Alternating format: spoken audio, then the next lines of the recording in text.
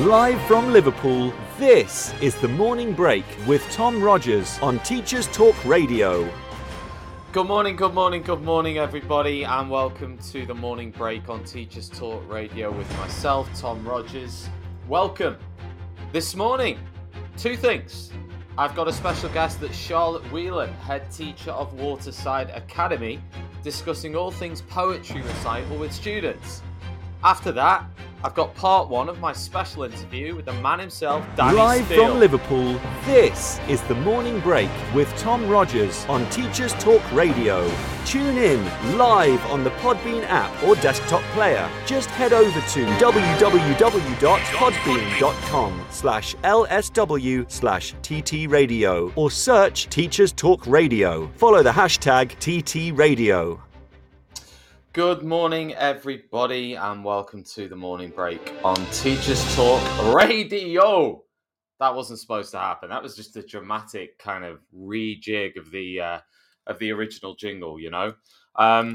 Thank you, everybody, for tuning in this morning. I can see a few people already entering the live studio this morning to listen to the Morning Break.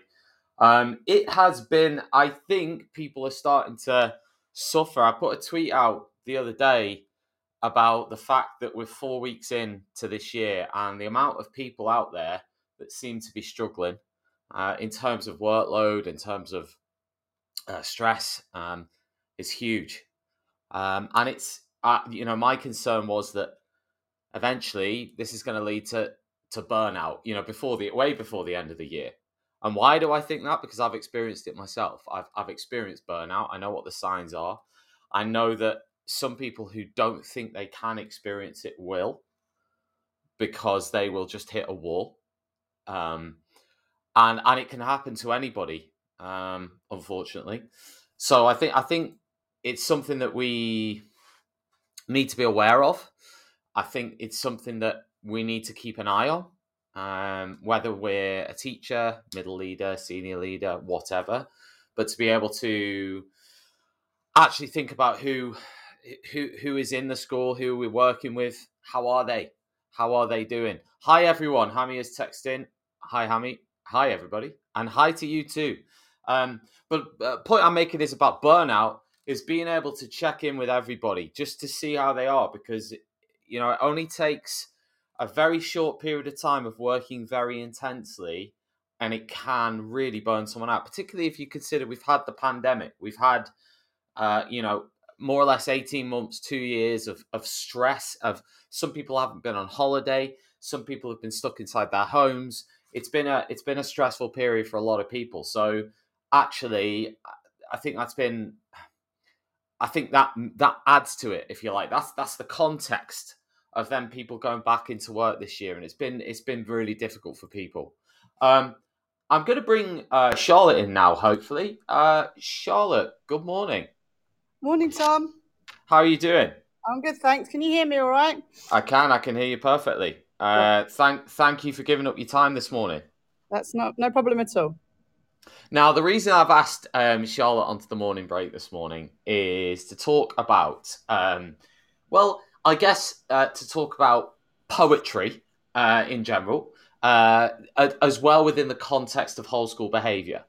Because Charlotte is the head, correct me if I'm wrong, Charlotte, you're the head of Waterside Academy, is that correct? That's correct. Yeah, head of Waterside Academy. And your sister school posted a clip of some students reciting poetry, I think it was last week or the week before last. And it really got a big reaction on social media, particularly on Twitter. I was wondering, I know you've seen the clip. Why do you think that clip got such a big reaction from people? I don't know. I mean, it got a lot of views, and I think that it's just something a bit different, isn't it? People don't see that every day in schools, and it's always interesting to see something new. Yeah, and I've seen your school account, and obviously you do similar stuff. You do poetry recital. I think I saw one. Again, this could have been the other school, I don't know, but Ozymandias Yeah, the poem. Ozymandias, Percy Yeah, Bysshe. Yeah, that was us, I think. Yeah. yeah, and they were all reciting it. I think that was at open evening. Um, I was wondering, what's the kind of thinking behind the recital of poetry for you in your school? I mean, why do you do it?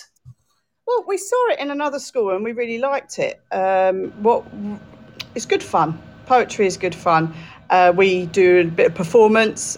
Children get to shout out loud, which is a really kind of good release, isn't it? Sometimes in school, it creates a sort of collective get together for all of us.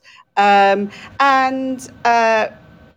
you know, during lockdown, there wasn't many activities that we could really do all together and to unite everyone. So when we had a kind of key worker and vulnerable children in school, that was something that we could do outside, socially distanced, and created a sort of sense of community. And then when the students came back, following the return to school, it was something that could bring us all back together, and it was really interesting to see how the children responded, and yeah, just a lot of fun actually. Yeah, it sounds nice. I mean, how do the students respond to it? I mean, do they like doing it genuinely, or do you get some who are kind of like, "Oh, I'm not reciting poetry"? Well, you know, children are all different, and they all have different opinions, and we all Yeah. like that. Generally, they all join in because, as I say, it's a bit of fun. If you do, you know any poems, Tom, off by heart? Oh, good God, I wish I did. I know. I Well, I don't. didn't. I know. I mean, I don't know any off by heart. I know, obviously, I know some World War One poems that I could probably tell you some lines from. Yeah. But I don't know any off by heart. I know I was chatting to my nan um, a few weeks back about this, and she, she's 96 now. But when she went to school in Manchester in the 1930s, 40s, they did do a Yeah. lot of learning poetry off by heart, and she said it was great. She said that it really kind of set her up. If you like, it's kind of that like cultural capital thing, isn't it? Of Well, being able to yeah. I mean, recite the poem. yeah, it kind of is. I mean, I didn't. I know, I'm an English teacher, and I'm ashamed to say that the number of poems I know off by heart were quite limited. I did know a couple, but the poems that we usually do are on the GCSE spec, and you know, it's really good if we know them so that we can recite them, and you get a real sense of accomplishment. You know, people like to master things, and we've mastered that. It's really interesting you said that about your nan. My nan passed away when she was 96 a few years ago, and even when she kind of had forgotten a lot of things, as she was, you know, Yeah, in the last stages, she remembered the poem up the Erie Mountain, down the rushing glen. We cannot go a hunting for fear of little men, and you know that was sort of with her, and similar rural Ireland growing up. Gave her that sense of accomplishment. yeah. So yeah, it's kind of it's been something that has happened. It seems in our education system, but hasn't happened for a while. Didn't happen when I was at school, and I kind of regret that a little bit. Yeah, I mean, when in terms of choosing the poems that you kind of get them to learn, I Yeah, mean, is there any kind of rhyme or reason to that? To use the phrase, I hope you yeah, like what I did there. That was quite I clever, wasn't really it? like that. I really like that. Thank you very much. Yeah, Yeah, I just thought of it off the top of my head, so I can see you getting into your rhythm as well. There you go. There's another one for you. Well, we chose first of all the GCSE spec poems because there's a double validation in learning those, isn't there? And we chose Ozymandias because you can really get stuck into that one. We've also asked the children what ones they want to do. And so we're learning I Know Why the Caged Bird Sings at the moment all together, and that's come directly from the children. So that's where we go with it. Okay, great. And how long does it take them to kind of learn it? I mean, how long do they work on Unbelievably, it? unbelievably quickly. Oh, Um, really? I thought it'd take them quite a while. I thought it would. Well, it took me a while, um, Yeah, but again, like we've looked into and had help with different techniques of learning poetry. The children yeah, learn really quickly. So what I think the video that you saw was a call and repeat style video. The one that you saw on Twitter initially from Cumberland School. That's how you start usually, and then you move on to you say a couple of words from the line, and then the children say finish the line. And then by the end of a few weeks, they usually can do it from start to finish, word perfect. I've got children that learn them within a week. And then they get up the front and lead the poems because, as I say, I think getting older now takes me a little bit longer, and some of my staff takes us a little bit longer. So it's quite student-led in that respect. And they do really have a kind of a race, a lot of them, to see who can learn it first. And that's created a real sense of fun as well. Yeah, I was going to say. I mean, do the staff kind of get into it, or do they? I saw in that video that was posted online from Cumberland School. A member of staff was kind of leading it and seemed to be getting. I mean, I'll be honest with you, Charlotte, if I did that in my school, I don't think I'd be able to come in the following day. I think it'd be the end for me. No, come on, give it a go. You got to try new things.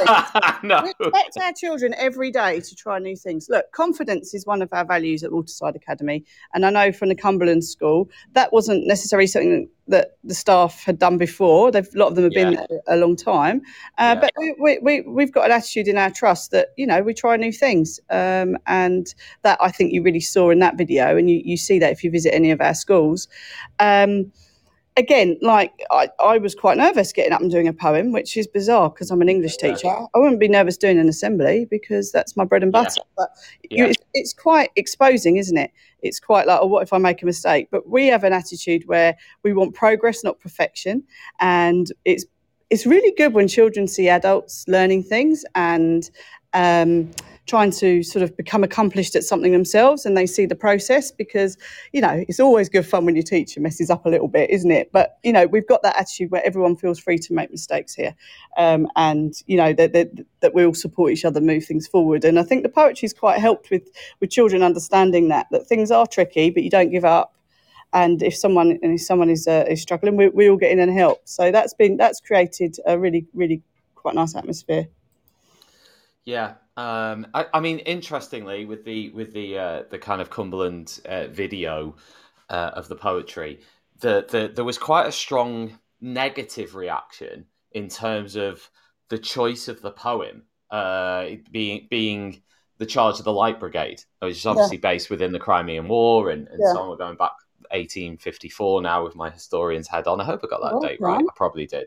And I wondered whether you had any thoughts on it. I wonder whether you thought there was any kind of validity in the kind of criticism that was fired in terms of the choice of the poem, or not. I must admit, so I can't comment on that. I mean, we choose the poems, and they've chosen them. They've chosen similar ones to us because it's on the specification. Which they learn. We do AQA for English, and it's on there. The children have to learn it in the Power and Conflict anthology, and so that's why the poem is chosen initially. But it's not just taught in a way that is removed. It's part of what they learn in school, and we do lots of work around context and all of the other side of it, but not necessarily in the performance section, because that would take some of the fun and energy out of it. Look, you're a teacher, you do whatever you can to get children to remember things, and I suppose that's one thing that might have come across in that recital. But as I say, I haven't really read much of the. I mean, John McGee tweeted at the time, they do realise that this was a military failure, and more than half of them were killed or taken prisoner, and they had to retreat. One of the replies to that was, I think it's just simply trying to help them remember quotes for the exam. You won't be able to get much in about context in a lineup. It's thoughtful teaching is what the response to that statement was. Right. I think some people have a problem with the kind of idea of almost like that order and discipline thing of everybody chanting the poetry I get. I'm not sure. And Bemused, for example, tweeted, "Instilling imperialism, making war seem thrilling, pointless deaths brave. As a pacifist, my kids would have been out of there pronto, never to return." I Yeah, shouldn't laugh at that. Fair enough, no, but you can't please all the people all the time, and people are entitled to their opinion. I think whenever you're commenting on anything, you've got to think about intent. What are people's intent? And I think that the intent is that they remember the poem. And as I say, that I've read you a couple of the negative ones there. I have to say, there's about like 500 positive ones saying exactly they really like it. What I suggest, because Twitter is I think that's where it was posted, is it's quite a removed media. I'd suggest if anyone's in the London area, just come and see one of our schools. We have open days here, for example, daily tours every day at 8:20. I know Omar Derry, the head at Cumberland, would welcome anyone that wants to go over there. We've worked together for many years, and we've got the same attitude. I'd say come and have a look. It's always good to see things in 3D and talk to people and understand it. I mean, within the context of, I know this was the other school, but obviously I've seen your students doing the poetry recital as well. They were doing it during a lineup, right? During lineups. I mean, is that something you do in your school, the lineup? Sometimes, yeah, we do assemblies. I mean lineups before they come into school, or we at do. the end of break and lunch. Yeah, we do. I wondered whether that works, and whether is that kind of an integral part of your whole school behaviour approach, or is it something that you just kind of added, if you like, as a kind of, we'll do that, or is it something that you feel has a lot of value?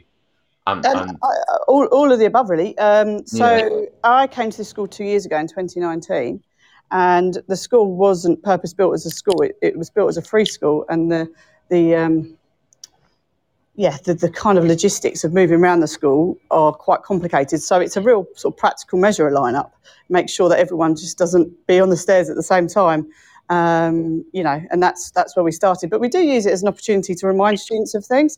I found it really invaluable. They've always got a school trip they haven't bought the slip back for, or there's an after-school club that they might have forgotten. Like when they're all there, you can make notices, and sort of everyone can. Yeah, true. Here, and it's been really useful for that. Every morning we start with an assembly, and it just really sets the tone for the day. We're a small school, so it means that we can have sort of the collectivity of being together, which a lot of us were missing out on for a couple of years. Well, what has it been? 18 months, of having that. So. It's been really nice to create that atmosphere. And lineups is a practical way to ensure that happens. And do the students do that well? I mean, do you kind of? I mean, how strict are you with the lineups? I mean, are you saying, look, you need to face the front? You need to. Yeah. I mean, is it how good are they in terms of complying to whatever rules you have? The students here are all in. They want to do what they want to achieve, don't they? So they know that the teachers are helping them do that, and they're there. Of course, there's some students that need reminding, and that's fine. Of course we do.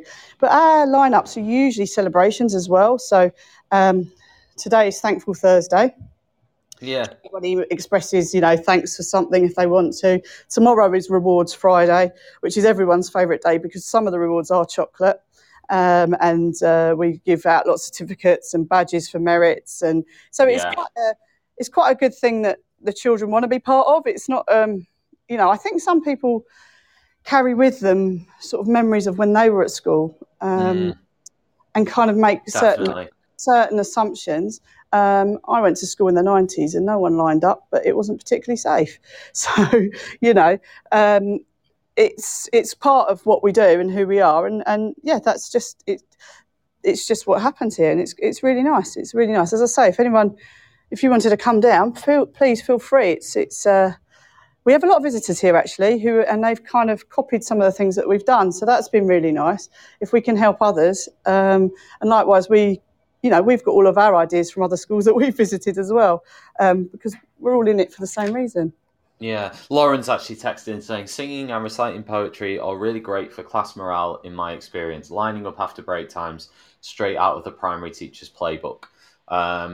So yeah, I mean, where did you find this idea from? I mean, is it something you mentioned you'd seen other schools doing it, presumably, and thought this is a good idea.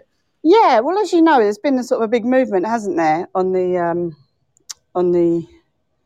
about looking at sort of micro actions that schools take in order to achieve and there's been a big movement for that. So a range of places, and we've visited, as a trust, we've visited about 20 schools in the last, well, I suppose with the pandemic, in the last year, and we bring back little bits of everything. And I think there's a big movement towards that in a lot of schools. A lot of teachers I speak to are either considering it or have mastered that. So it's all part of what's happening. And as I say, I've worked for 20 years in schools, and I know that there's all different things, and we've tried different things over the years, and some things work and some things don't. And if it isn't broke, you don't need to fix it. And this seems to be working really well for all the schools that I speak to. So that's how we've worked it out, really. And we tweak it all the time, where they stand, where children stand, if it's not practical for where they've got to be. It's a very sort of logistical, fine-tuned operation. But the idea is it means that children get into school, get into class and start learning efficiently and quickly. And, there's a real sense of, urgency, and let's get on with it. Yeah, absolutely. And what's your, if you don't mind me asking, what's your story with regards to the school? I mean, how long have you been there, and what's the kind of story with the school? There is. I came in September 2019. The school was in a very good place, and it had been through a series of head teachers. And anyone can look up the records of the Ofsted report. Wasn't good at all. Yeah, right. I did. Being honest with you, Charlotte, it wasn't very good reading. No, it wasn't, and that's why I came. So I was head teacher at Forest Gate Community School, which has been in the top 50 schools in the country for progress for the last 5 years. Yeah, and it's had I joined there in 2012 as a deputy head, and then became the head, working under the executive head Simon Elliott, who's now executive head of here. Forest Gate and the Cumberland School, we heard about this school that needed some help after that Ofsted review, which was in July of 2019, and for some reason I said yes, and I came along, and it's the best decision I ever made. So I left Forest Gate Community School in the capable hands of Tamina Begum, and she was my deputy at the time, and stepped up straight away. And I came here and brought a couple of people with me, and hello everybody. Oh, sorry, that was me playing a clip that I shouldn't have played. I apologise. The school's unrecognisable, I was going to say, from where... Well, I was going to say that I was going to ask you about kind of this idea, because I sometimes struggle, if I'm honest, with this idea of like people after 1 year saying, look, school transformation, like we went from an Ofsted requires improvement to Ofsted good or Ofsted outstanding within a year, to me, school improvement is something that's deeply embedded. To me, look, it's something that's real, right? It's something that's in the fabric of a rebuild, yeah? So, and it doesn't necessarily equate to exam result. I know you mentioned progress, you'd like to think that the kind of exam results and outcomes would greatly increase if the school improves, but sometimes it might not work exactly like that, or there may be some, it may take much longer than perhaps you would like. I mean, I always give like the analogy of like Alex Ferguson at Man United, like his first however many years, he was like on the verge of getting sacked. Do you think there is that kind of culture now especially when it comes to academies or around, schools, where heads aren't being given the time to sort stuff out?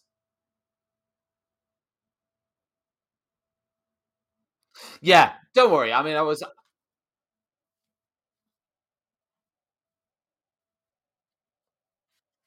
Yeah, so you were there for a while.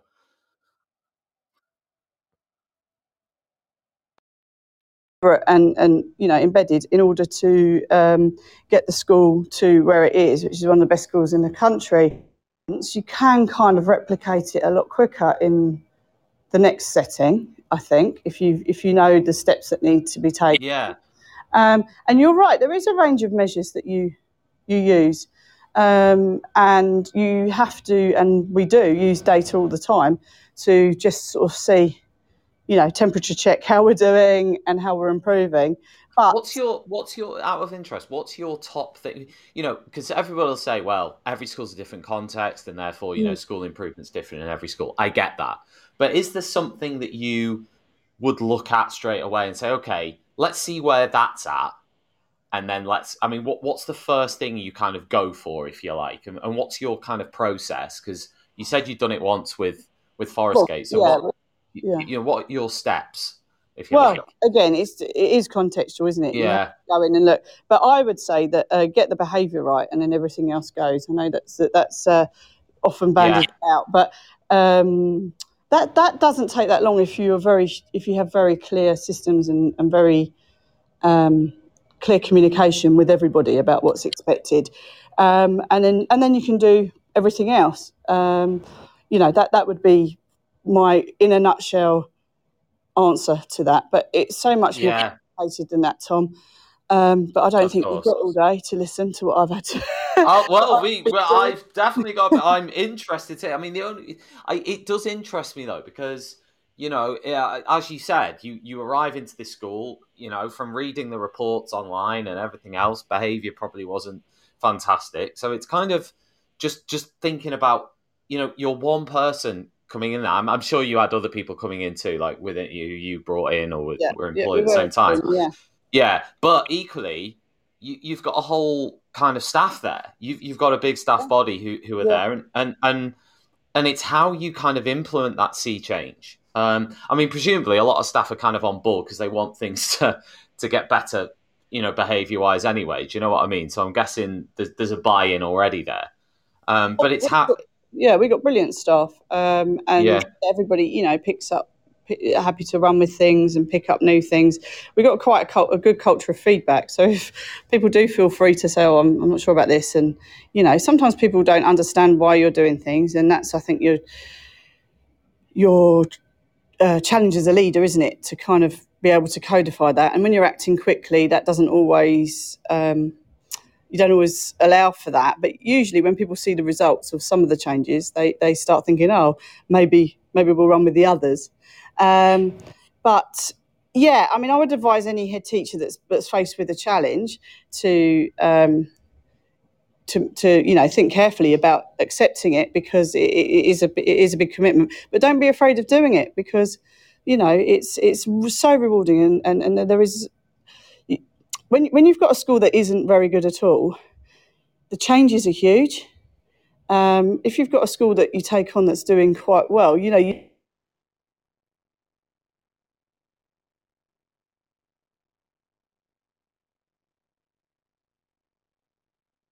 Yeah, no, I get that. What's the kind of things, like, if you can just give me some examples of maybe changes within the behaviour policy that you made, or things that you introduced policy wise that you think have had a good impact, whether that be in Forest Gate or whether that be in this school. What is there anything behaviour wise that you've kind of introduced and gone, oh, this is better? So you rightly pointed out the lineups. That's been really positive. We've brought in. I love an authentic bell, school bell, by the way, in the background. Yeah. A playbook, which is it's called the CST playbook, because I work for the Community Schools Trust, and it's kind of a lesson rubric for how to a 5-part lesson, 5 phases in the lesson, and how to maneuver between those phases. So it's been very codified, and that's been really, really useful, particularly for either staff that are just starting in their careers, or some of us, like myself, a bit long in the tooth and might have got into got into other habits which don't necessarily support less experienced staff. So what it's doing is making sure that there's a consistency in our approach, so that children just know, if they're in French, if they're in maths, if they're in English, the content might be different, but the way we do things is very much the same. Having spoken to the children, remember our year 11s, I think I saw it on Twitter this morning, they haven't had a sort of full education since year 8, and in that time, full year of school since year 8. And in that time, they had a new head teacher as well. And they said to me that the best thing since coming back in September is that everything's still the same from last year. And I think that's what you've got to find what works, but then you've got to make sure that, it's consistently applied. And I think our playbook has helped with that. And that happens across the schools as well. So if someone's really good at a different phase in another school, our teachers can go and watch that phase, or we use video, and send it over. How look at the way the person's giving instructions here, using economy of language, using the means of participation. Look how useful it is. Those kind of things. So it's been, as we said before, looking at everything, all the micro actions. I say to the students here, we always talk about them being extraordinary. I say to them, extraordinary people do ordinary things really, really well. And that's what we've tried to do as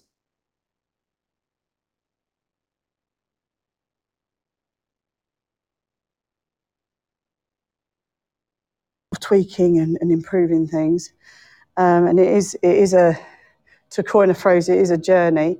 But it's been a really exciting one. And as I say, I do urge anyone that would like to talk in more detail to get in touch. It's one of my favourite subjects. Will do. Happy to wax on. Charlotte, thanks so much for taking the time out to come on today. Really enjoyed chatting, so thanks a lot.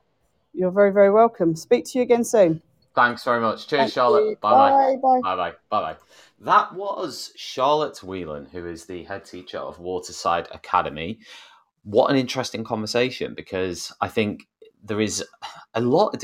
I mean, as Charlotte said, this idea of lineups is something that is very much on trend across schools. The idea of reciting poetry is something that I've seen across different schools. And it's almost like this is going back now. If we went back, I don't know, like 50 years or something, like 60 years, I'm sure these things would have been more common back then.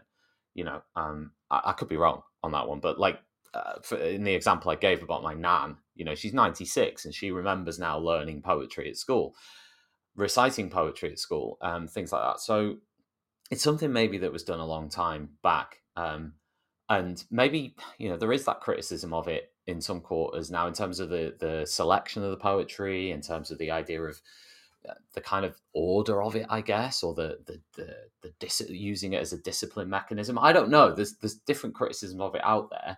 I personally like it. I personally think it's great, and credit. And the other thing I didn't get a chance to ask Charlotte really, and something that I think someone like Charlotte should take huge. It's something I admire a huge amount. Is someone who says, you know what, I'm going to go in to this place that's almost like broken, and I'm going to try and turn that place around. And that takes a huge amount of resilience and commitment to do that. So hats off to her. As a leader, as a teacher, and I'm not just talking about leaders. I'm talking about teachers who are like, you know what, I'm going to go and teach in there, and I'm going to stay, and I'm going to see it through. That takes a lot of resilience to get up in the morning each day when you're going to have that battle over a period of time to make the changes you want. So fair play. What I'm going to do now, I'm going to go to the news, and when we come back, I've got part one of my very special interview with the man, the myth, the legend, Danny Steele. Need support with your phonics teaching? Did you know Oxford University Press now has 3 DFE-validated programs to help you? Read Write Inc. Phonics, Floppy's Phonics, and the brand new Essential Letters and Sounds.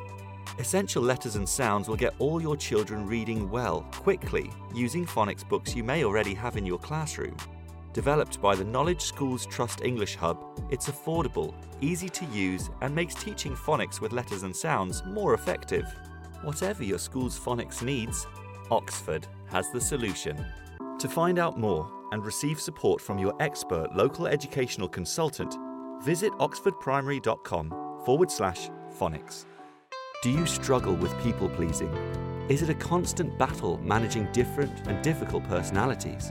Why not inspire, challenge, and empower your team through the MAL CPD Essential Coaching Skills for School Leaders course, or gain practical skills to become a strong and compassionate leader through the Assertive Leadership and the Emotionally Intelligent Leader courses. All MAL CPD courses are accredited by the Institute of Leadership and Management. Find out more at www.malcpd.com. Every teacher loves stationery, right? Imagine getting a selection of fun, beautiful and unique stationery items designed and selected especially for teachers, delivered through your door every month. You need to check out teacherslovestationery.club. I'm always so excited when the box arrives. It's such a treat. My Teachers Love Stationery Club box is just a little treat to myself every month. It's always full of delightful and surprising items, including some really good quality stationery brands. And because you never know what you're going to get, it makes it even more fun and special when you get it. Visit teacherslovestationery.club and enter the code TTRadio when you buy your first stationery box to save £2 today. teacherslovestationery.club. This is Teachers Talk Radio, and this is Teachers Talk Radio News.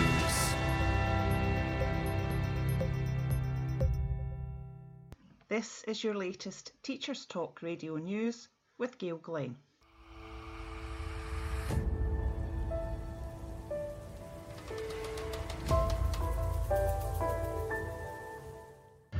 In Scotland, from the 20th of September, all staff working in schools will be able to access a toolkit of LGBTQ+ inclusive teaching resources and will have to complete a basic awareness course. LGBTQ+ history and topics will now be taught and integrated into everyday learning, making Scotland the first country in the world to make this mandatory. John Swinney, Deputy First Minister, praised the changes when they were confirmed earlier in the year, saying, "Scotland is already considered one of the most progressive countries in Europe for LGBTQ+ equality."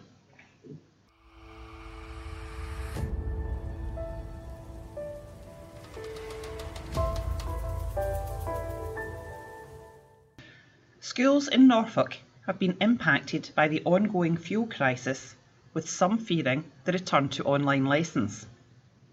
Some children who rely on special school transport arrangements have been unable to get to class.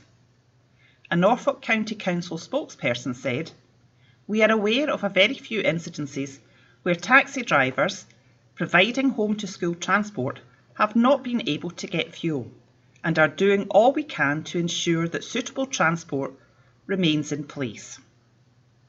School buses have been unaffected so far, but there are 13,000 pupils in Norfolk who are eligible for funded transport to school. Former local head Jeff Barton, now General Secretary of the ASCL Head Teachers Union, said, "The last thing schools need is the added pressure of fuel shortages, with the potential for this to mean that staff, pupils and suppliers are unable to get to school."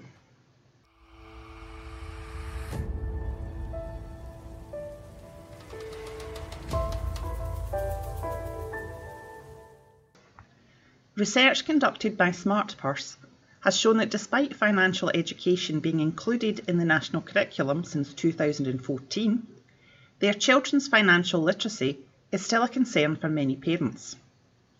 Guy Rigdon, CEO of MyBank, said barely a third of 7 to 17-year-olds say they have received any form of money lessons. We cannot continue creating generations of young adults who don't know how to save or make informed decisions. For marginalised groups such as girls and young women, the margins are just too thin. It drives inequality and blights mental health. This has been your daily education news briefing.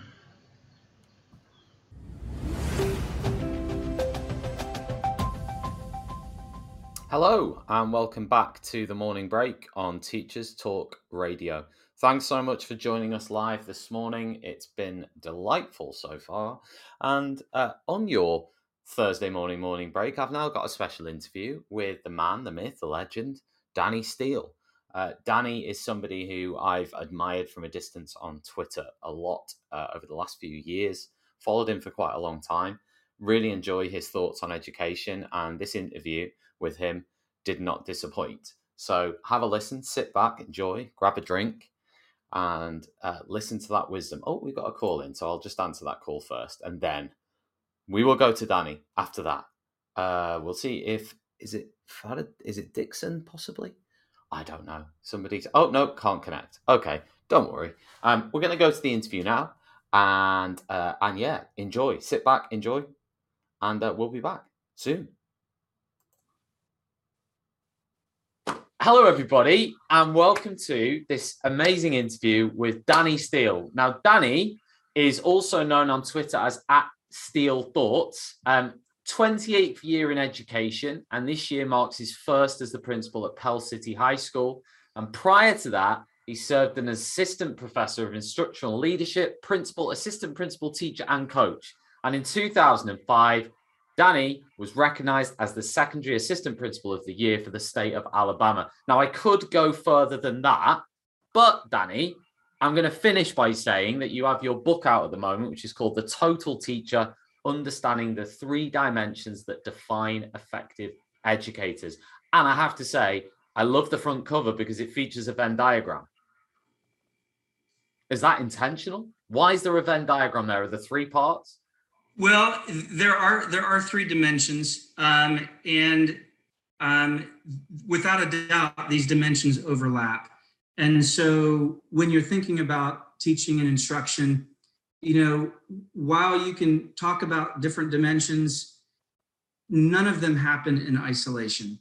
And so there certainly is a lot of overlap between what teachers do day in, day out in the classroom. But I also need to say, I apologize if I might have sent you an outdated, a year-old sort of biography, but I actually started at Homewood Middle School this year. It is my first year at the middle school. We're the Homewood Patriots. So I'm excited. I'm excited about. Tell me about your current school now. Tell me about the job you've just started. Tell me about that. Well, it's a middle school in suburban Birmingham, Birmingham, Alabama. I realize. Hey, I do a lot. I'm a history teacher. I teach a lot on Birmingham. We do a lot on Birmingham, Alabama, so I know it. Yeah. So we've got about 1,000 students in grades 6 through 8. And I hit the jackpot when I got this job. We have such a phenomenal staff, a supportive district office, great engaged parents. So, I feel like I just get to walk around all day being everyone's cheerleader. And I truly have a great job. That's amazing.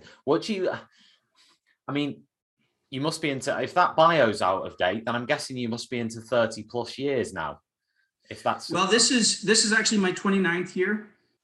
So it's just, I guess, 1 year out of date, but I'm sorry about that. No, it's all right. It's my fault. I just grabbed your bio off the website, so it's my fault. I should have done that. Quick turnaround in this interview, but I was going to ask you because 29 years in education is a long time, actually. It's a long time in education years. I'm in year 14 now, my teaching career, and I feel like I'm in dog years. Do you know what I mean? I feel like I've done like 50 years. I feel like I'm close to retirement, but I'm not. I'm 36. So I'm asking, how do you keep that energy? How do you keep that enthusiasm? How do you keep coming up with Steele thoughts? How do you keep doing it? How do you get up in the morning every day and go, you know what, I'm going to carry on at that level? Because being a principal, that pressure and that high level, to me, that's intense. So is that because you love it and that's what drives you? Yeah,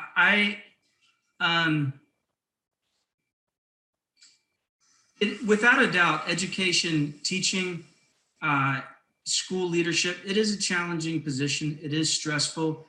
Specifically, teachers have so much weight. They carry an emotional burden of working with young people and dealing with all sorts of mandates and a flood of emails. So it is a hard job for sure. But I really do still absolutely love it. And I've always loved kids, and I've always loved being around young people. And as an administrator, I've learned to love teachers. And over the last 20 years in administration, I've really developed a respect and an appreciation for the work that they do. And I feel like we have such a unique opportunity. Like, I know it sounds cheesy or corny, but like every single day we can touch a kid's life. And every single day we can impact the trajectory of a student, and we can be a bright spot in their day. And so as an administrator, I'm also aware that I can help to shape the culture in which my teachers can thrive, and my lunchroom staff, and the custodians and the secretaries. Like, the energy that we bring to work impacts, it touches everyone around us. And I mean, I never get tired of thinking about that potential. And so, yeah, like, I can't hide the fact that I still really do love being in a school building. You mentioned in the intro that a couple of years ago, I actually worked at a university as an assistant professor of instructional leadership. It was a great university and it was a great opportunity.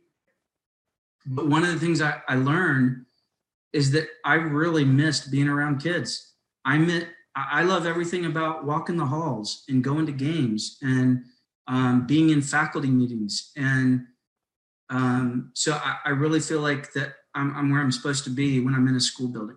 Do you think you're a hands-on principal? Do you think you're a principal? If you imagine like as you would call it in America, a soccer manager, right? In Britain, we call them football managers because that's what they are, right? But let's say we have a football manager who is like a tracksuit manager. And then we also have football managers who wear the suit and they take more of a back seat and they look at the tactics and they look at the policies. And if you were to say, were you more a tracksuit manager who's involved in every coaching session and is kind of on the coaching field every day, like more of an Alex Ferguson, I suppose, or are you more of a kind of a suit manager who's more kind of the director and kind of looks at the policies and is more kind of set back? Well, I would, with your analogy, I would definitely say I'm the tracksuit manager. I believe not only is it my style to be very engaged with the people who are in the trenches, who have boots on the ground, but I actually think also that makes for more effective leadership because you have your finger on the pulse of the school and of the faculty. Now, a caveat with that would be that I really, I despise, and that's a strong word, I know, but I despise micromanagement. I think micromanaging staff, teachers, it is the quickest way to sabotage the morale of your faculty. So while I'm very much involved and I try to be very engaged, it's very, very important to me to trust them and to get out of their way and let them do what they do.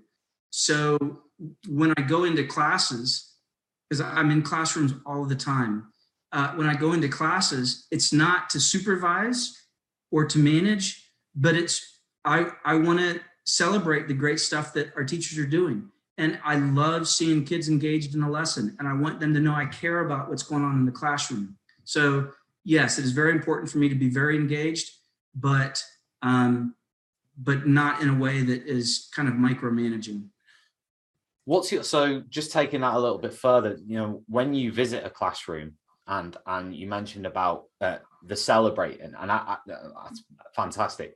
What would your approach be as a principal who despises micromanagement if you saw something that you perhaps didn't like, or perhaps you thought, you know what, this isn't what I want? How do you respond with that teacher in that situation? What do you do? Do you challenge? Do you have a meeting? Do you give them a warning or something? I don't know. Like, how do you respond in that situation, or do you try and coach?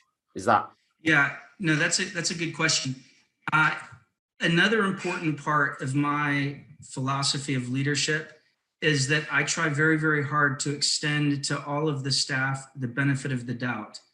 I choose to believe that everyone comes to work wanting to be awesome. And I think the vast majority of the people in our schools are really doing the best job they know how. It's not like anyone wakes up and says, you know what, I'm going to be a slacker today, or I'm aspiring to mediocrity. Like, I just don't think that's how most people work. They're doing the best they can do. And so if I were to go into a class for a couple minutes and I notice that the teacher is just sitting down at the desk, the students don't seem very engaged, it might be tempting, I suppose, to put on a little sticky note or send an email. Miss Johnson, you realize that it's best for teachers to be up walking around, or your students seem very detached from the lesson. I don't know what was going on. There's not a teacher in the world that would have a positive response to that, because what the teacher is going to be thinking is, well, you missed the last 45 minutes when we had a brilliant lesson, or my kids were so engaged, you came off, or they're thinking, my child was throwing up all night. Like, cut me some slack. There's just, if I come in and I see something I don't like, I'm thinking it's a one-off. Like, I'm going to give the teacher the benefit of the doubt. Now, if it's something that I see repeatedly, if I'm repeatedly noticing a behavior or an activity that I think is not what we want, then I'm going to try to have a conversation with that teacher. And it's going to be a verbal I might ask a question like, help me understand what your goal was with the class, because I just didn't quite understand what the goal was. So it's going to be a question that encourages reflection, but it's not going to be a question that is accusatory. At least that's my goal. I think people think of instructional leaders oftentimes, and they think of this expertise about curriculum and pedagogy and best practices, and that, instructional leadership is about principals or directors making teachers better. To me, that's not instructional leadership. To me, instructional leadership is creating the conditions in the school where teachers can improve themselves, creating the safe space for teachers to reflect and be vulnerable and collaborate with colleagues. So I can pretty much guarantee you that if I see something that doesn't sit right with me in a classroom, unless it's something so blatant and flagrant that violates board policy or compromises student safety, I'm gonna just chalk that up to maybe the teacher had a hard night, and maybe they're asleep. Maybe the teacher has a headache. Maybe that kid has a headache, and that's why their head is on the desk, and the teacher said, "Go ahead and take a nap." Yeah, absolutely. Interestingly, on there, I've seen you doing I think it's basketball training. There's a picture of you. I think it's you anyway, on your Twitter, of you stood there with the kids in a circle and you in the training top doing your presumably after school coaching, or is that actually a lesson that you're teaching? I mean, what is that? Is that something you're doing for fun, or is that what is that? Or is that coaching the team, the school team? Because that's quite for us in Britain. I mean, it does happen. You will occasionally have a principal, or as you would call it, administrator, who would coach the teams or whatever. But generally speaking, not, because they wouldn't have time to do it, or they wouldn't want to. Yeah, I'm not sure what picture you're referring to. I did coach when I was a teacher. Oh, that could have been the picture then. I don't know. It was like I've not been a full-time coach with the school in many years. Right.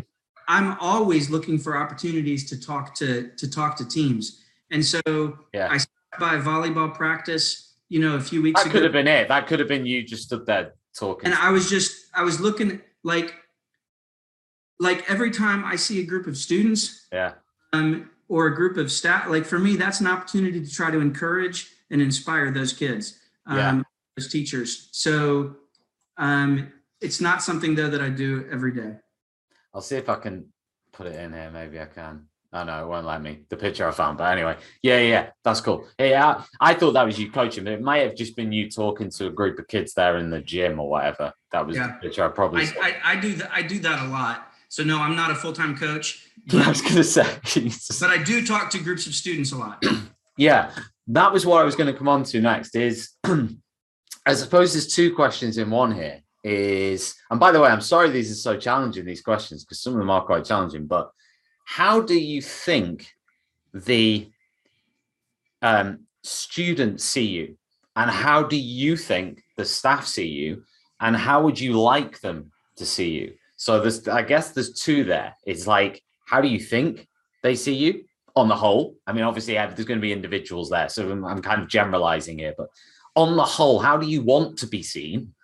And how do you think you are seen? How do you hope to be seen? You know, I suppose there's two there: how you hope to be seen and how you are seen. I know that's quite a difficult question to answer. No, it's a good one. So I've been this school's principal for 2 months. Yeah. And we haven't even been in school that long. So I'm in the process of getting to know our staff and students, and they're in the process of getting to know me.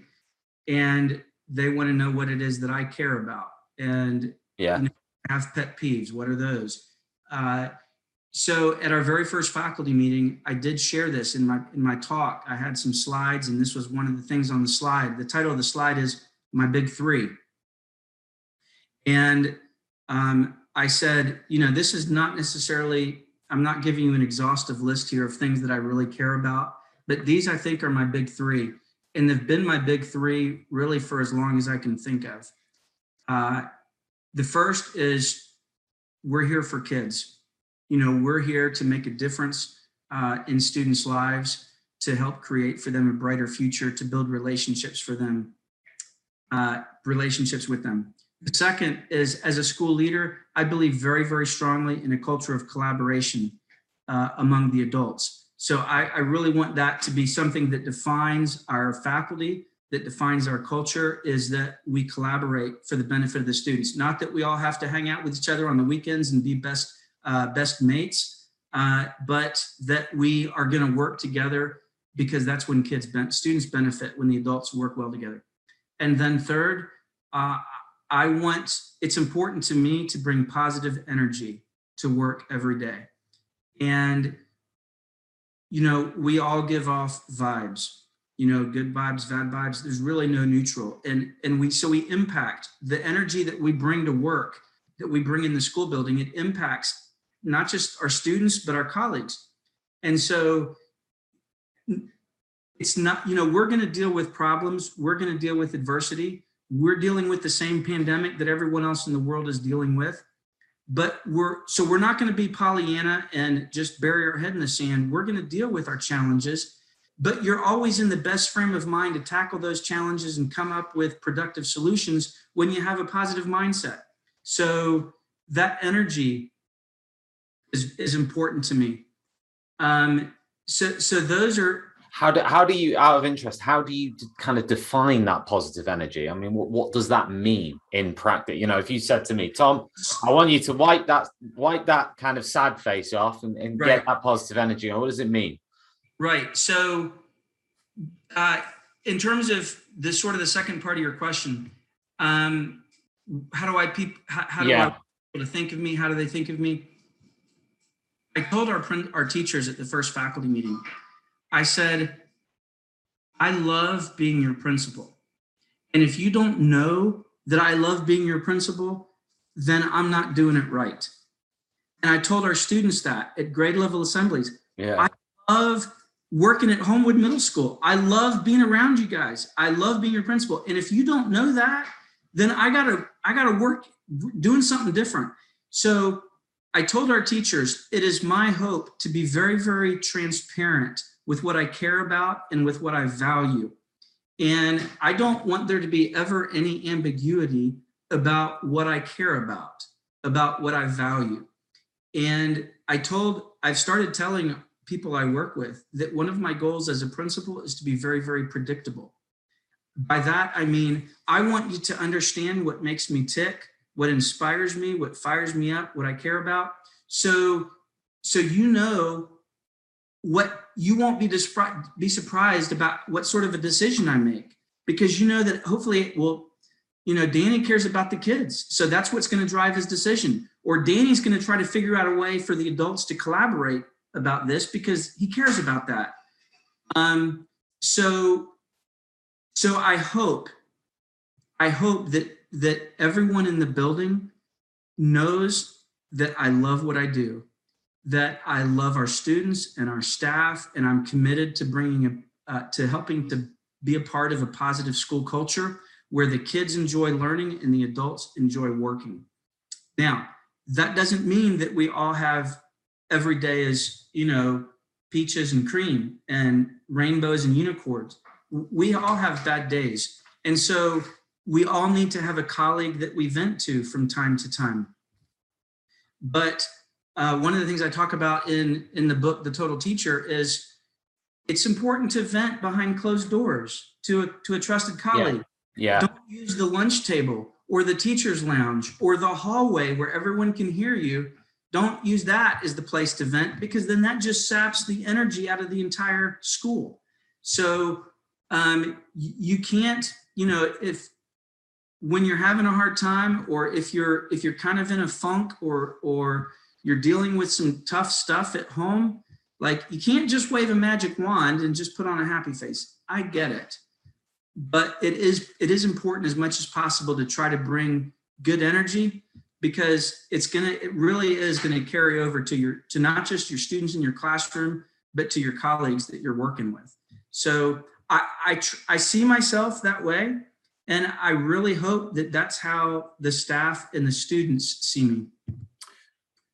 That's brilliant. Honestly, that's inspiring. Like, it really is to listen to. In terms of you've obviously taken on this new role, and and this is more a general leadership question, I guess, but they always talk about the 100 days, right? They always talk about, in all these leadership books, it's like, okay, I'm going to come in and I'm going to observe for 100 days before I do anything, right? I'm going to see everything, observe everything, collect the information, and then I'm going to act. Do you buy into that? Is that something you buy into, like sitting back, watching, waiting, observing, and then kind of going once you've built up a picture of what you're doing? Or are you somebody who just sees something and goes for it? Like, you don't kind of wait, you just go, that needs dealing with now, I'm dealing with it. Well, several things. I told you earlier that I have joined a great team. We have a great, and it's in a great school system, and it's in a great community. So I have that luxury of not having to put out lots of fires. I've inherited something good. And so I told the teachers at the beginning, I'm not coming in trying to shake things up. My sort of default mode is to sort of do what we've been doing because it's been working great, unless people lobby me that we need to tweak something or change something. So that's one part of the answer. This summer, one of the first things I did is I asked our staff to nominate representatives from the faculty to serve on a leadership team. So we put together a leadership team representing the different segments of the faculty, and I met with them this summer, and I also surveyed the faculty. There's 3 questions. Tell me something that you love about the school that we definitely got to keep doing. Tell me something that you really think we need to try to tweak. And then tell me something that could just take our school to the next level. So this provided some feedback. And when I met with the leadership team, we were able to flesh that out a little bit. Yeah. I believe very, very strongly in sort of going sort of slowly and methodically through the process. It's a mistake to shortchange that process of getting people's feedback, of talking to stakeholders, of when you do want to roll something out, working to get buy-in. So I don't have any sort of a arbitrary number, a set philosophy. For I get implementing it. something. Yeah. But if the leadership team comes to me and says, "Hey, this is something we need to try," I'm like, "Okay, let's get after it." But it's not me saying this is something we need to do. Yeah. It's a grassroots movement from the staff.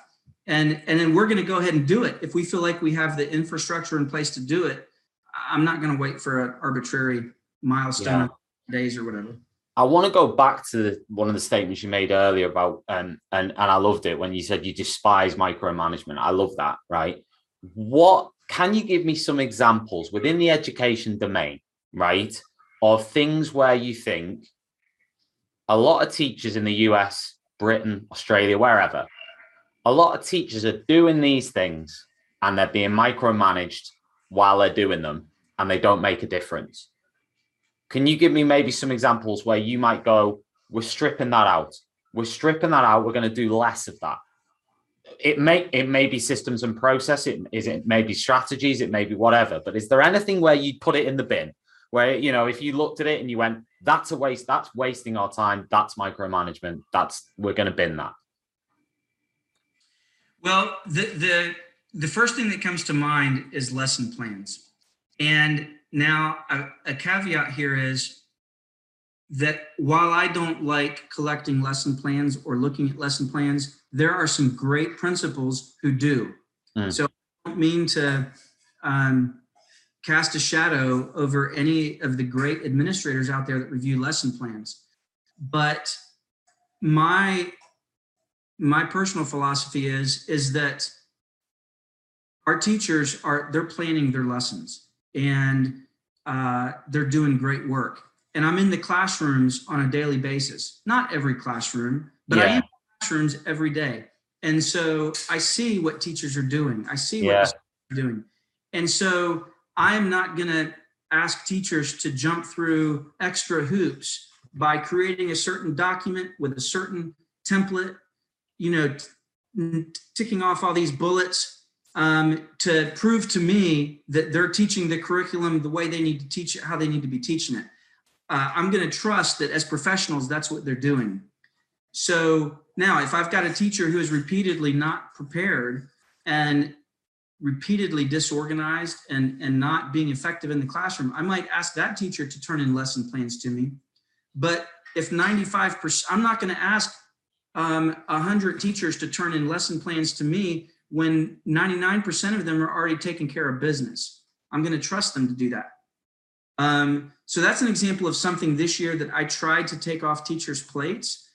Now, there are great principals who review lesson plans, and there's value that can come to that. Yeah. That's just not my style. And so that's one thing that I've tried to do to hopefully take a little bit off the teacher's plate. Yeah.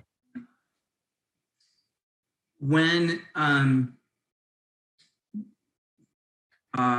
teachers are meeting or when they're collaborating, I might pop into that meeting, but I don't feel like I don't feel like I have to sit there and observe the meeting to make sure that they're doing it. And I don't need them to report back to me. Yeah. Now, many times I realize it's my job to hold everyone in the building accountable. And so there's sometimes a tension between trust and accountability. You know, if I'm trusting them to do what they're supposed to do as professionals, why do I have to turn around and hold them accountable? I don't have the great solution to that. That's a tension that, you know, people like me wrestle with. Yeah. But I want them to I don't ever want them to think I'm hovering over their shoulder, looking over what they're doing, just sure that they're on task and doing what they're supposed to be doing as professionals. Yeah. Got you. Yeah. Because I mean, in Britain, we do have issues with lots of things, you know, whether it be marking and an assessment, planning. There's lots of things that are like you would describe. I guess there's a lot of micromanagement going on in a lot of organizations. And obviously in Britain, we've got a real problem with kind of retaining teachers. There's a lot of teachers quitting the profession. I think it's something like 1 in 5 who qualify end up quitting in the first 5 years. There's a lot of teachers just leaving and packing it in due to workload mainly. And I wondered if you have that issue in the US and how you try and address that in terms of retaining your teachers in your school. You know, how do you look after a teacher's well-being? How do you make sure that they're okay? Yeah, that's a great question. The burnout it's everywhere. Like I said at the beginning, I mean, teaching is a hard job. It's stressful and there's so many demands. Yeah. One thing I would point out is that a lot of stuff trickles downhill. And so sometimes when teachers are being asked by their administration to jump through hoops and generate all of this paperwork, it's because central office is telling the principals, we need all this documentation. And sometimes that's because the State Department or whatever's above our central office is asking them. It just flows downhill. Yeah. So there's very few principals that I know who are just sitting around coming up with paperwork for teachers to do. It's usually they're held accountable by their boss. Yeah. Everyone feels like they have to cover themselves and document what they're doing. Anytime that I have leeway and I can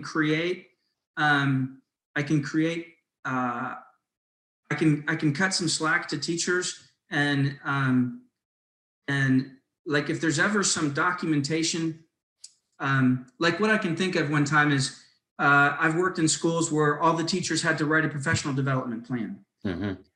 I really believe in professional development, staff development, but the way that we had to do it with this form, it was just all the teachers viewed it as jumping through hoops. And they were just had to fill out this documentation so we can upload it online to satisfy the higher ups. So what I did is I drafted up a professional learning plan that was very thorough, that sort of covered all our bases. I ran it by a couple of our teachers to make sure they felt good about it. And then I sent it out to the whole staff and I said, feel free to copy and paste if you want to. Yeah.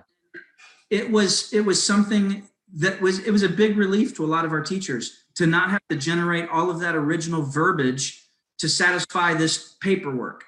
So that's like a little thing, but anytime, if I can come up with a way, like we're getting ready to maybe do a budget, and we got a budget committee and we kind of know what we're going to be doing.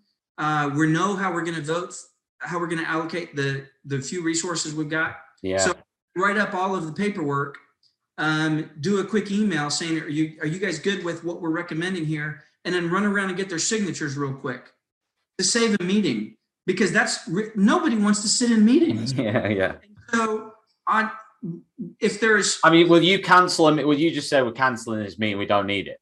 Is that, I mean, if it's a scheduled meeting and you think we don't need this meeting, because sometimes in schools you've just got a ton of calendared meetings and you just like, we don't do it. If I can, it is one of my goals in lifetime to never schedule dumb meetings. Well, hang on, you're talking to me, Danny. You've agreed to this for an hour. I don't want to be the one who scheduled that meeting that everyone is resenting.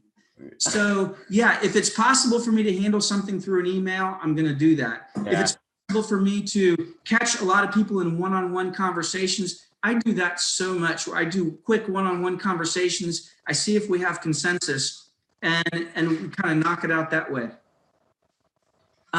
Something that one of my role models in education is a guy named Todd Whitaker. And he wrote a book called What Great Principals Do Differently. And one of the chapters that always stood out to me is he said, great principals spend time on things that matter, on things that add value. And the stuff that is jumping through hoops, if it's a report due to the State Department, then I'm going to wait to the very last second to do that. Yeah. And I'm going to spend as little energy on it as possible. So if it's something that is really important to us as a school and it adds a lot of value, we're not going to cut any corners. Yeah. We're going to do it thoroughly. But if it's something that really doesn't add any value, I'm going to cut every corner I can that's ethical and, that allows me to sleep at night. I just don't want to waste any time or energy on stuff that doesn't add value. And I certainly don't want to waste the time and energy of our staff members on things that I could help to handle. I think there's that idea of leaders being a kind of umbrella. So they don't, like you mentioned at the very beginning there, you said about trickling down and kind of the stress just transferring down the chain and kind of, is it the role of the leader to kind of protect, if you like, to try and filter that stuff so a lot of it doesn't go down? Oh, without a doubt. That is an important part of school-based administration, is to sometimes serve as a buffer with the faculty from the stuff that just can weigh them down. You asked about, teacher self-care.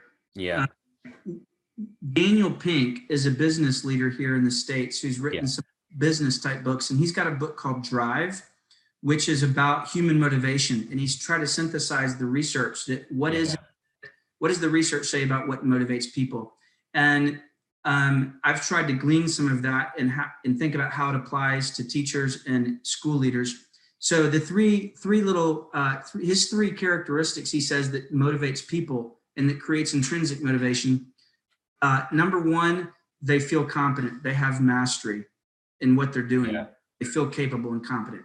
Number two, they feel like they have some autonomy. They're not micromanaged.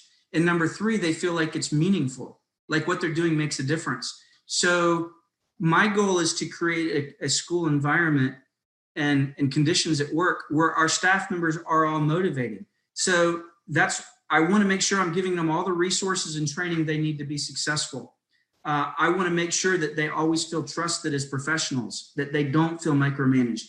And I hope to never miss an opportunity to encourage our staff with the difference that they make. I continually want to remind them that the work they're doing is meaningful.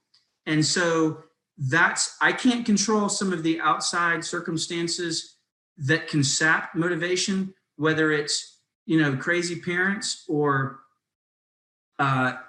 goofy mandates from the state level or national level. Certainly cannot control a pandemic, but the things that are within our control, I want to do everything I can to increase that motivation level for the teachers.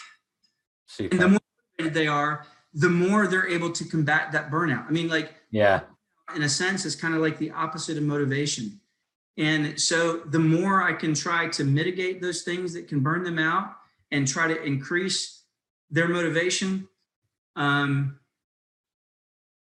think that's helpful. But it's also important to be aware that just like, we want teachers to be aware that students come with baggage and that students deal with drama at their house. We got kids going through custody disputes. We've got kids who are dealing with neglect or are lonely or are depressed. Like, we have adults in our building that are dealing with all the same stuff. Adults, teachers that are going through divorce, or teachers who are having to take care of elderly parents, or teachers who, for whatever reason, are going through crises in their life. Yeah. It's important as a school leader. These are also things that can affect the stress, that they bring to work. So it's important for school leaders to show to their teachers, to their staff, the exact same grace and compassion that we want them to show to their students.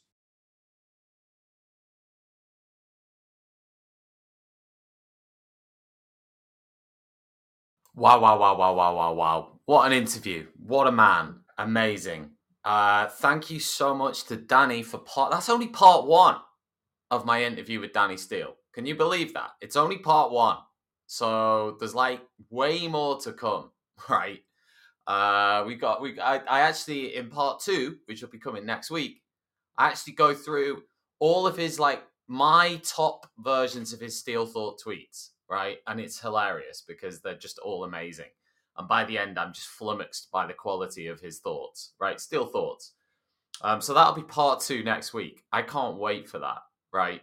So make sure you tune in to the morning break next Thursday for part two of that interview. And I'm going to be listening back again to that interview because there's so many nuggets that I want to kind of reflect on from what Danny said. That's actually the second time I've just listened to that interview again. I think that's the third time I've listened to it now with editing and pre-recording. So it's amazing. I've picked up more stuff just from listening to that again. So thank you so much to Danny. And as I say, part two of that interview will be on my show next week, and I can't wait. Need support with your phonics teaching? Did you know Oxford University Press now has 3 DFE validated programs to help you? Read Write Inc Phonics, Floppy's Phonics, and the brand new Essential Letters and Sounds. Essential Letters and Sounds will get all your children reading well, quickly, using phonics books you may already have in your classroom. Developed by the Knowledge Schools Trust English Hub, it's affordable, easy to use, and makes teaching phonics with letters and sounds more effective. Whatever your school's phonics needs, Oxford has the solution. To find out more and receive support from your expert local educational consultant, visit oxfordprimary.com/phonics. Do you struggle with people pleasing? Is it a constant battle managing different and difficult personalities? Why not inspire, challenge and empower your team through the MAL CPD Essential Coaching Skills for School Leaders course? Or gain practical skills to become a strong and compassionate leader through the Assertive Leadership and the Emotionally Intelligent Leader courses? All MAL CPD courses are accredited by the Institute of Leadership and Management. Find out more at www.malcpd.com. Every teacher loves stationery, right? Imagine getting a selection of fun, beautiful and unique stationery items designed and selected especially for teachers, delivered through your door every month. You need to check out teacherslovestationery.club. I'm always so excited when the box arrives. It's such a treat. My Teachers Love Stationery Club box is just a little treat to myself every month. It's always full of delightful and surprising items, including some really good quality stationery brands. And because you never know what you're going to get, it makes it even more fun and special when you get it. Visit teacherslovestationery.club and enter the code TTRadio when you buy your first stationery box to save £2 today. teacherslovestationery.club. That's it from me. I'll see you next week. You've been listening to Teachers Talk Radio. Tune in live and listen back at ttradio.org. We look forward to hearing from you next time on Teachers Talk Radio.